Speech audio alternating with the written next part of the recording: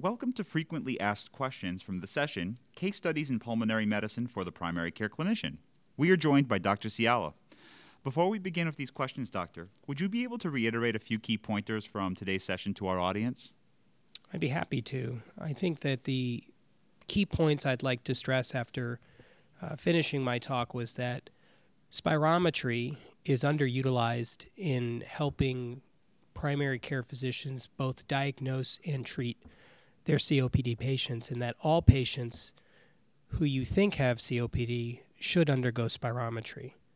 I also would stress the importance of knowing the GOLD guidelines, both for the assessment of COPD, and importantly, once you know how to assess COPD, you then can understand better the therapeutic options that are available for your patients. Another important thing we talked about was that inhaler technique is often terrible for our patients, and that we have to continually reinforce proper inhaler technique. And finally, for all COPD patients, good fundamental primary care includes smoking cessation counseling, vaccinations against influenza and pneumococcal, as well as referrals to pulmonary rehab, and strongly enforcing exercise and physical activity in our patients, and then lung cancer screening in the appropriate patient as well. Great. Let's get into some questions. First, can people outgrow their asthma? So asthma is a chronic disease. It's a chronic inflammatory condition in the lungs. And to date, there are no therapies, either inhalers, other pills, or these new biologics that modify the natural history of asthma. What does that mean, modifying the natural history? Well, in simple terms, that means that there is no cure for asthma. Now, the intrinsic intensity of someone's asthma can change over time, and people who had fairly severe symptoms either in childhood or early adulthood can have less severe symptoms as they get older and mature into adulthood. But I like to think of it in those cases like a hibernating animal that can always wake up. How can you tell the difference between asthma and COPD? Well, Lee, that is a challenging question, and there are times where that is difficult to tease out. There is a lot of overlap between asthma and COPD, and patients don't often read the textbook and give you a clear idea that they have one or the other. My approach is to take a very careful medical history, to look at pulmonary function testing, especially spirometry, to try to tease out differences, and then look at laboratory data. And using those three different categories, I try to decipher the two conditions. But even in those cases, I'm not always successful. For COPD, it's important to remember that spirometry shows a non-reversible airflow limitation.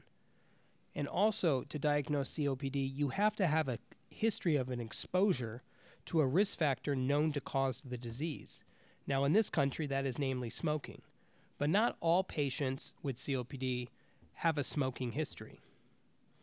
When you have COPD, it tends to manifest at an older age. Patients often with COPD don't have childhood history of respiratory symptoms, which is also helpful in teasing these out.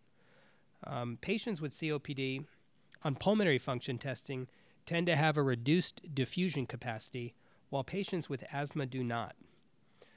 Of interest, there are older patients who have had a history of lifelong asthma, and when you do breathing tests on them or pulmonary function tests, it will look similar to COPD with non-reversible obstruction. So the take-home point here is that it can be often challenging to decipher these two conditions.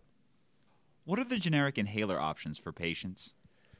Well, that's a very good question, and unfortunately, to date, there are not many generic inhaler options for patients. In 2008, the FDA banned the production and sale of chlorofluorocarbon-based albuterol inhalers, or CFC inhalers. Now, the unintended consequence of that was that all generic CFC inhalers, both albuterol and the inhaled steroids at the time, had to be replaced by more expensive, patented hydrofluoroalkyl inhalers, or HFA inhalers.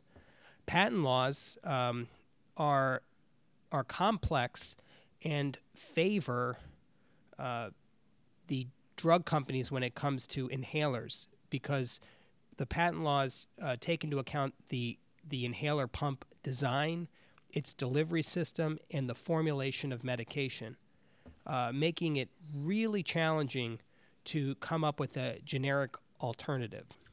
For instance, the drug name Advair went off patent in 2010, and it was only recently that a generic option for Advair, called the Air Duo, it is a combination of fluticasone and salmeterol. That medication is now available as a generic. As far as albuterol goes, there still is no generic option for albuterol inhalers. How do you choose inhalers for your patients?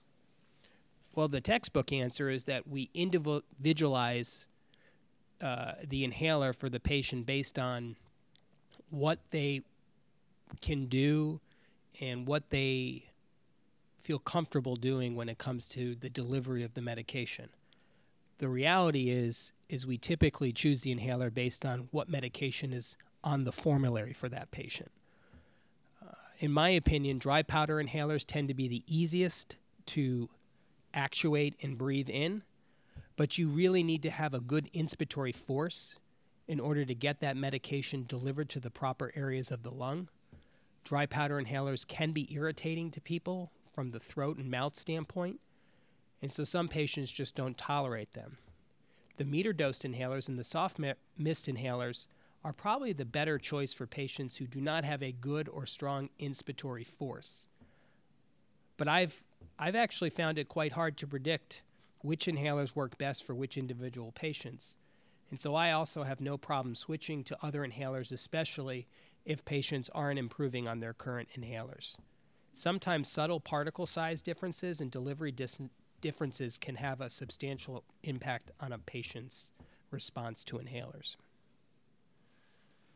What is the number one thing you recommend for all your pulmonary patients? So I take care of a lot of patients who have chronic respiratory disease, and I tell them all that chronic pulmonary disease will only worsen in a sedentary person. So I am very bullish on encouraging all my patients to try to exercise and be as active as possible. Our mantra is live to walk, walk to live. I refer a lot of my patients to pulmonary rehabilitation, which is a comprehensive program that not only provides an individualized exercise prescription for patients, but also gives them disease management education and inhaler medication. Patients learn breathing techniques and also stress management. Some patients, because of orthopedic issues, are quite limited in what they can do physically as far as walking.